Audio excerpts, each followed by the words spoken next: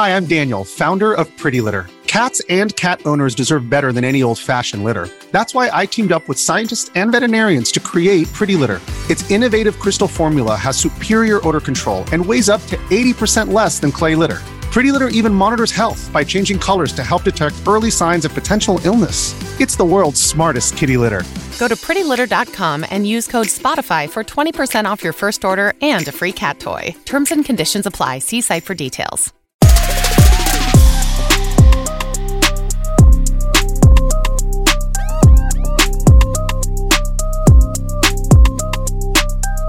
Happy Friday. I am Austin Evans with Mama Mystery News, and we are back with headlines.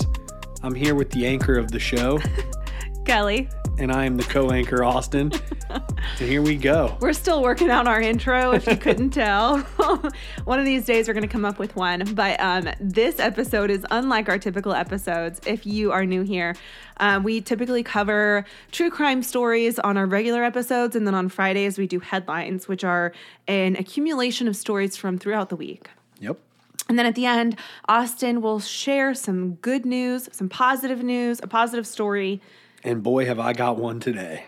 Are you looking for one right now? No, or do you I have it saved. You already do? Yeah, babe. Okay. I'm excited to hear it. Let's go. All right. The first story today is about a man in Illinois who has been found after being missing for months. So in April of 2022, Jennifer Madge, I think that's how you say her name, it's either Madge or Mage, reported that her husband Richard was missing after he called her to say that he was coming home from work early, but then left his car at home and just disappeared. In his car, his wallet and keys were still there, but Richard was nowhere to be found.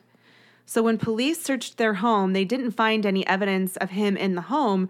However, they did describe the house as one of those hoarder houses, and that, it had a bad smell. Typically, hoarder houses do kind of smell. Makes sense. But they said that it smelled of sewage throughout the home. Okay, so I used to watch Hoarders, the show on A&E, and there was one episode, and if you have ever watched this show, you're going to know exactly who I'm talking about. But there was a woman who lived by herself, and she kept her poop, and she would poop in a bucket and just keep it. That's so she disgusting. had literal buckets of poop all throughout her house. And I mean, That you can is so imagine disgusting. how bad it smelled. And when they said, "Do you understand why your house smells?" She's like, "Yeah, it's musty, mold and dust." Oh my goodness. No, she was wrong. She was very, very quite wrong. She had buckets of poop all over her house. That was the last episode of Hoarders that I ever watched because that really did me in. That's gnarly. I can handle a lot, but that really pushed me over the edge. So anyway, I can't watch that anymore. But anyway, a search was launched for Richard, and investigators spent a lot of resources searching for him. And they searched the house. They posted missing persons posters all over town. His family posted about him on social media, urging the public to keep an eye out for him. Months went by with no sign of Richard. And then on December 11th of last year, Jennifer was going through a closet in a bedroom to pull out some Christmas decorations. And as she was grabbing it... No way, don't say it. As she was pulling a tote from the storage closet, she found Richard's body. Oh, man. So she called 911. Richard's body was in an advanced state of decomposition, and an autopsy revealed last week that he had committed suicide by hanging himself in that closet 8 months prior. Oh, my gosh. That's insane. When police initially searched the house, they had a hard time really searching because of the abundance of just stuff in the home, right? But the smell of sewage was already present, and when they went back a second time to search, the smell remained. So I guess they probably assumed that the smell was from the condition of the house and not coming from a dead body. But I don't know enough details about this story to know if the smells could have overlapped, like if it smelled bad before he ever went missing, and maybe they couldn't smell his body because the house already smelled terrible. But how do you mistake? I mean, the smell of a decomposing body is unmistakable. It's unforgettable. And people say, once you smell it, you never forget that smell.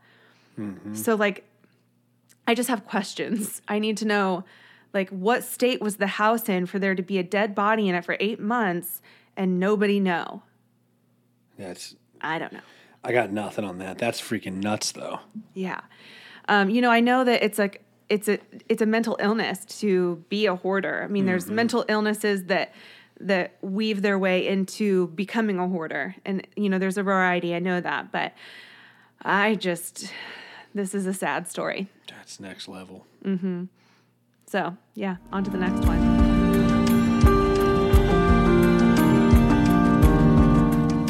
A Covington, Georgia man who was on a business trip in Baton Rouge, Louisiana, has been found dead more than a week after he went missing. According to authorities, on February 22nd, 42-year-old Nathan Millard went to a Louisiana State University basketball game with a client of his, a work client. Mm-hmm. And then after the game, he and this client went to a gentleman's club before going back to an Irish pub near the game. Texas EquuSearch, which is a volunteer search team, said that Nathan Millard left the bar at around 11:30 p.m. to go back to his Courtyard Marriott hotel, but he never made it back to the hotel, and his phone and wallet were found discarded. He was spotted at a Greyhound bus station in the early morning hours the next day. According to a security guard, he kind of seemed like he was out of place. So this security guard offered to get him a ride, like a Uber, but Nathan declined and then left. His debit cards were used at various ATMs throughout the night, and he was also spotted on multiple security cameras in the area, but he was last caught on camera around 4:30 that morning, but police declined to say where he was last seen because it was part of their investigation. He was supposed to be meeting that same client at 8 a.m. later that morning, but never showed up and never responded to any calls or texts. So the client called the hotel to ask them to perform a well check, but Nathan was not in his room, and it looked like his bed hadn't been slept in. Weird. So a search for Nathan ensued, and Texas EquuSearch, along with other volunteers, searched the downtown Baton Rouge area. His phone was found blocks away from Happy's Irish Pub, which is the pub they went to earlier that night. And then ultimately, he was found less than 2 miles away from where he was last seen. He was found wrapped in plastic and rolled up in a carpet or rug. What? So he was found near this cinder block vacant building, like in a vacant lot. This man who was riding a motorcycle at about 3:30 in the morning, literally more than a week later after he had been missing, smelled this foul smell coming from this area and stopped because his gut just told him he had to see where it was coming from. And he initially said that he assumed maybe it was like discarded food or maybe a dead animal, but it was just so pungent he had to look. So he gets out his flashlight and he's searching this abandoned building, if you want to call it that. It's really small. It's like the size of a garage. Mm-hmm. And he finds this rolled up carpet. And then he looks at the end of the carpet and saw feet sticking out of it. Oh, that's freaking eerie. Yeah. So a preliminary autopsy report found that there was no internal or external trauma to his body, but toxicology reports could take weeks to come back. And in a newly released surveillance video, Nathan could be seen walking along a road in the early morning hours of the 23rd with an unidentified man in a white shirt. The client that he was with earlier that night and that he was in surveillance video with was wearing a blue shirt. So this is not likely to be the client. This has to be somebody else. He couldn't have just changed his shirt. I mean, sure, but it just seems like they parted ways because they were at Happy's Irish Pub, and then Nathan left because I read reports that he had been served enough, and the bartender was like, "I'm cutting you off." So Nathan left, and the client stayed, and I don't know if the client just assumed he was going back to the hotel or if Nathan told him that he was, but they parted ways. Okay. So now police have said that they do not suspect any foul play. That's weird. Exactly. Roll yourself up in bubble wrap in a carpet? Yeah. They do believe that somebody moved his body and dumped it in that vacant lot. And, even his family has come out and said that maybe it was an accidental overdose. But still, that doesn't explain how he ended up in the carpet. If found 2 miles away. Yeah, that makes no sense. That's like that one you had recently where the lady, like there was the fire and the lady was found in the woods dead and everything, and they said it was a suicide. Mm-hmm. It's like weird. I'm glad you brought that up because that's actually our next story. What? So the Nathan Millard case reminds me a lot of the Debbie Collier case. I did not know this was next. That was not scripted. It really wasn't. But if you don't know the details about that case, we did cover it in episode 105. But at the time, it was still an open investigation. So Debbie Collier was 59 years old. She was working as an office manager in Athens, Georgia. She was last seen alive on September 10th last year, purchasing several items from a Family Dollar more than an hour north of her home. At the Family Dollar, she purchased things like paper towels, a torch, a lighter, a rain poncho, tarp, and some cleaning supplies.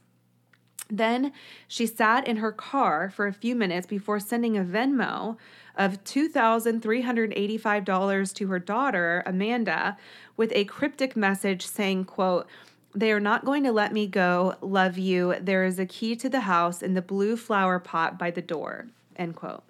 So her daughter Amanda called police and also some of Debbie's family to let them know what was going on. And in one of the calls, Debbie's sister Diane calls 911 and tells them about this encounter that Debbie had not long before, about a month prior, with an ex-con. So apparently Debbie was driving behind a truck when a paint can fell off the back of the truck and hit Debbie's car, which caused a bunch of damage to her car, and paint, of course, went everywhere. And the driver of the truck begged Debbie not to tell the cops that he was driving because he was out on parole and was not supposed to be driving. But Amanda also quickly became a person of interest when people started looking into her lengthy record of domestic violence disputes and drug charges with her boyfriend. So there was just a lot of stuff kind of swirling this case, a lot of just unanswered questions. But Debbie was ultimately found the next day on September 11th in the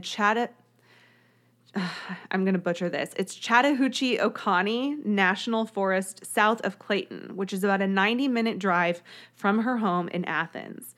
She was discovered a few feet downhill from the site of a small fire that burnt up many of her belongings, and her rental van was parked right along the highway that ran parallel to the tree line. So it looked like she just kind of parked her car off the highway, went into the woods, set a fire, and that's where she was. She was found naked. Her clothes were folded neatly and stacked beside where she was found. So weird.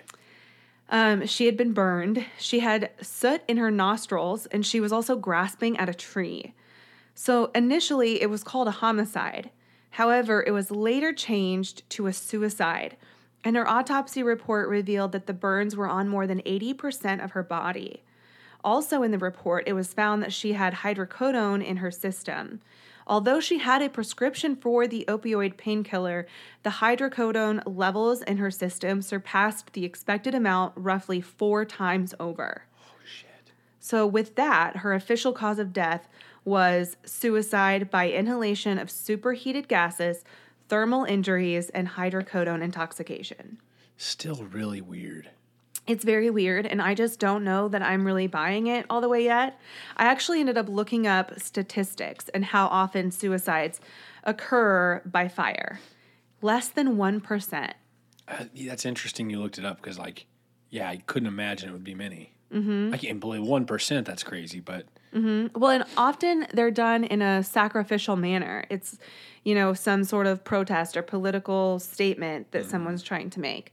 And so that's sometimes why it happens. But this just being as random as it is, I don't get it. I don't feel like that sets well with me, that it was ruled a suicide. There's just too much.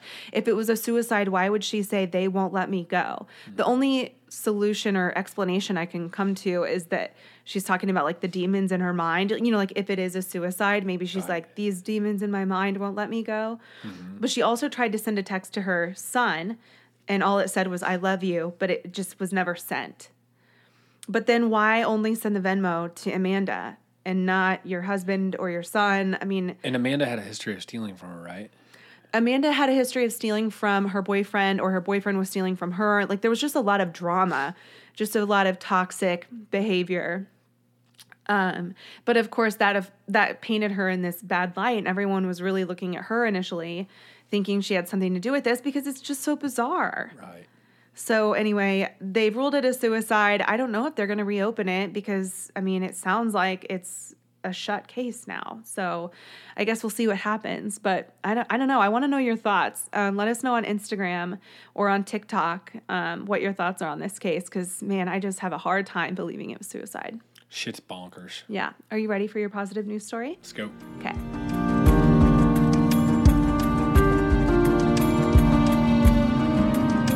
All right. This is going to be a quick one. Okay, let's hear it. This story comes out of the Cerso No. 3 State Prison in Juarez, Mexico. Juarez, Mexico. I said Juarez. What did I say? I don't know. I said Juarez, Mexico. Juarez. Restart this. No, because we left La Jolla in, and I have still not heard the end of it. So continue. Okay, this one comes out of Juarez, Mexico. Juarez. I'm not going to keep doing this. I have a phone call to make. I'll see you later. I'm going to go make a phone call. No, please come back.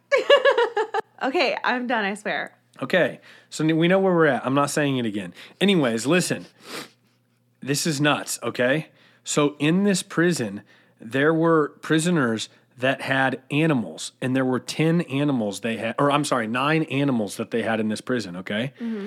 And heavily armed prison, yada, yada. They recovered stacks of cash, drugs, plasma TVs, musical instruments, and even a mechanical bull inside the prison cells, which I don't even know where all this shit would have gone. But anyways, they recovered a cat, and the cat had gang tattoos and was all tatted up. It was tatted up. This is not a positive story at all. It said Hecco in Mexico, made in Mexico, and then it had all kinds of tats all over its chest. Hold on. Hecho, I don't know. Listen, shit was crazy. I'll give you pictures of it, and you could put it on the gram. Here's a picture of it. The cat is crazy. This is not real. Yes, it is. It's an Egyptian. It's an Egyptian breed of a cat with no skin.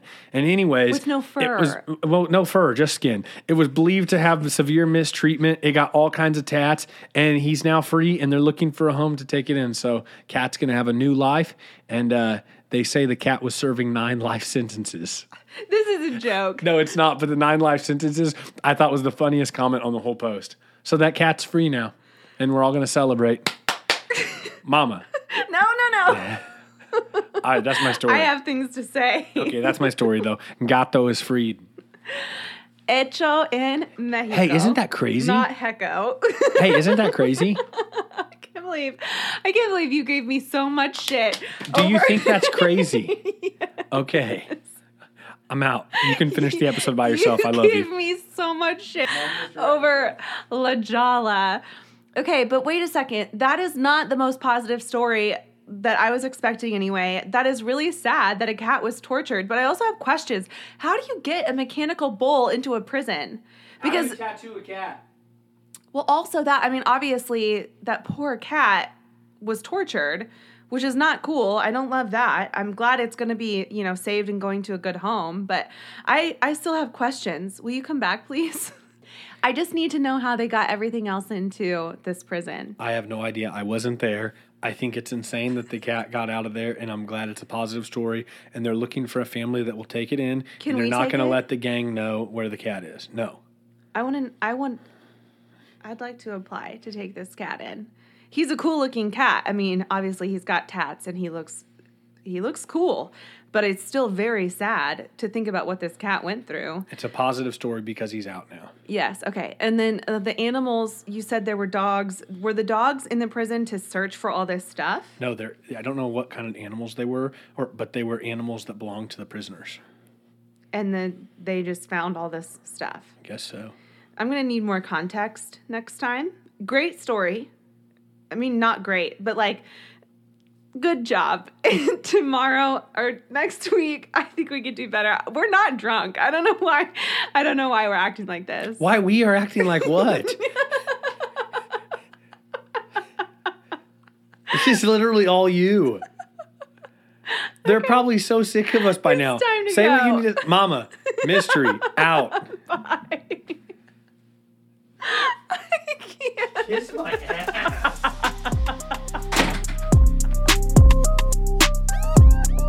Hecko in Mexico.